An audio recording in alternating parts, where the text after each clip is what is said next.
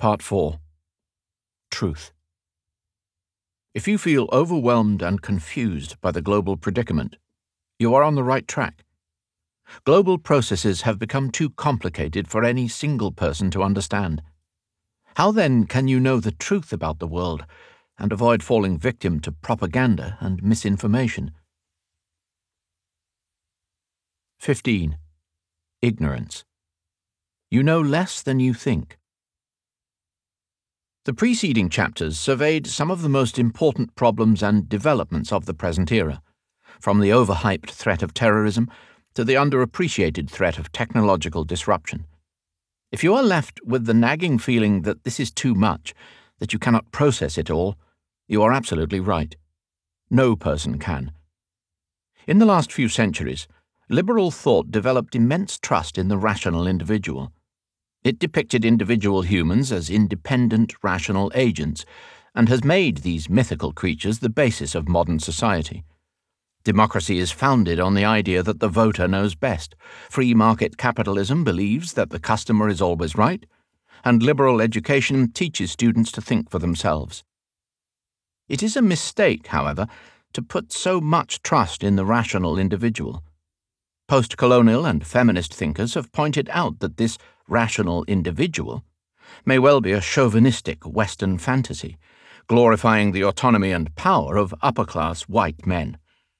As noted earlier, behavioral economists and evolutionary psychologists have demonstrated that most human decisions are based on emotional reactions and heuristic shortcuts rather than on rational analysis, and that while our emotions and heuristics were perhaps suitable for dealing with life in the Stone Age, they are woefully inadequate in the Silicon Age.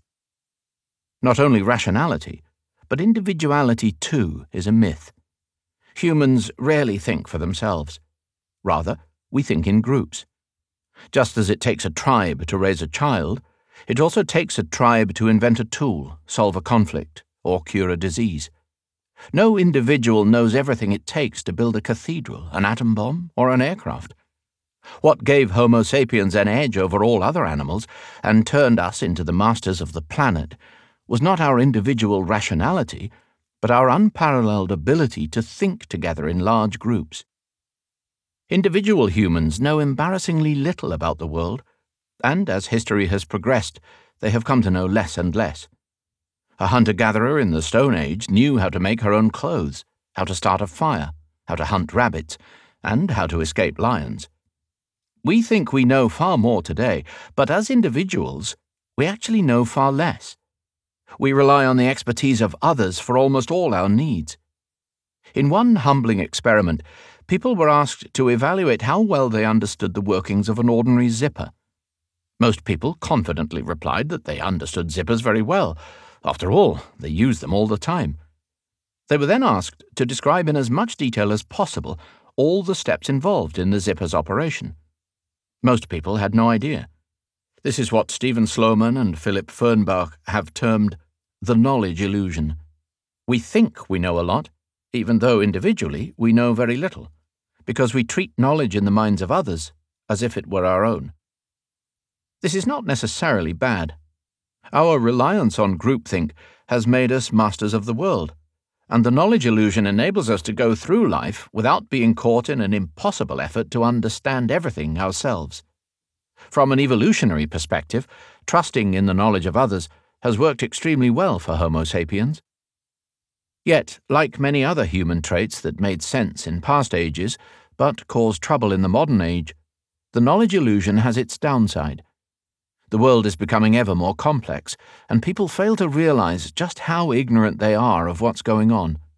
Consequently, some people who know next to nothing about meteorology or biology nevertheless propose policies regarding climate change and genetically modified crops, while others hold extremely strong views about what should be done in Iraq or Ukraine without being able to locate these countries on a map. People rarely appreciate their ignorance, because they lock themselves inside an echo chamber of like-minded friends and self-confirming news feeds, where their beliefs are constantly reinforced and seldom challenged. Providing people with more and better information is unlikely to improve matters. Scientists hope to dispel wrong views by better science education, and pundits hope to sway public opinion on issues such as Obamacare or global warming by presenting the public with accurate facts and expert reports. Such hopes are grounded in a misunderstanding of how humans actually think. Most of our views are shaped by communal groupthink rather than individual rationality, and we hold on to these views due to group loyalty.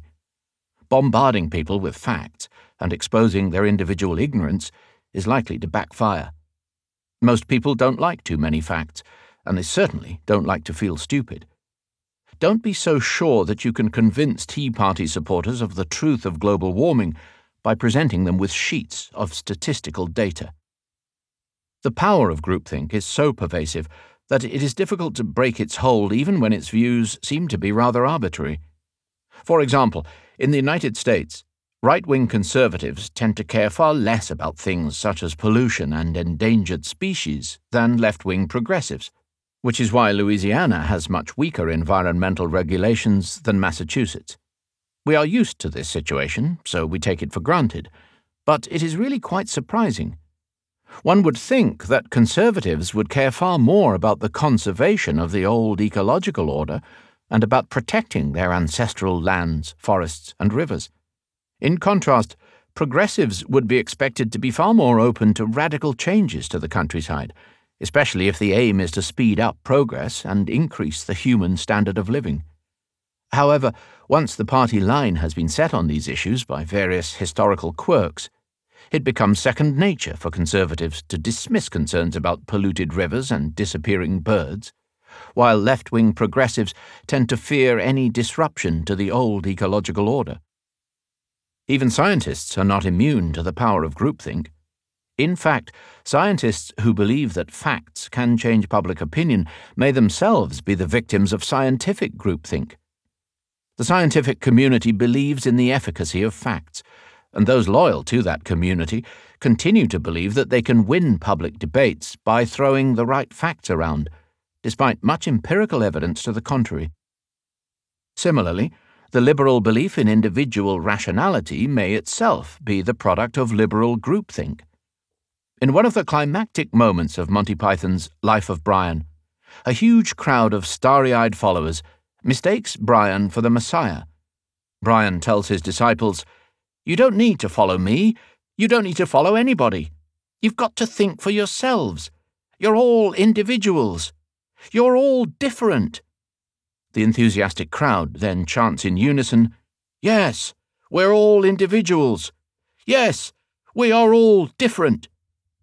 Monty Python was parodying the counterculture orthodoxy of the 1960s, but the point may be true of the belief in rational individualism in general. Modern democracies are full of crowds shouting in unison, "Yes, the voter knows best. Yes, the customer is always right." The black hole of power. The problem of groupthink and individual ignorance besets not just ordinary voters and customers, but also presidents and CEOs. They may have at their disposal plenty of advisors and vast intelligence agencies, but this does not necessarily make things better. It is extremely hard to discover the truth when you are ruling the world. You are just far too busy. Most political chiefs and business moguls are forever on the run.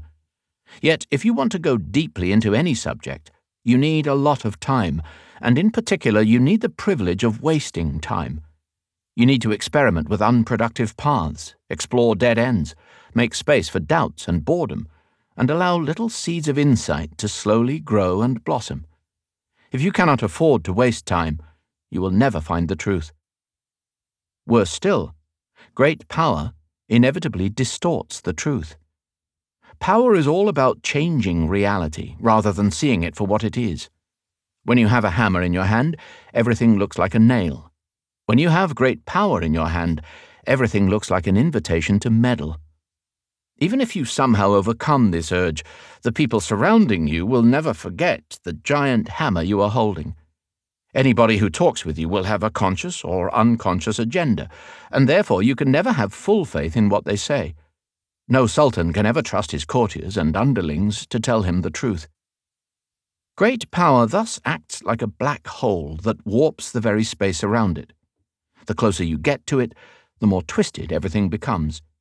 Each word is made extra heavy upon entering your orbit, and each person you see tries to flatter you, appease you, or get something from you.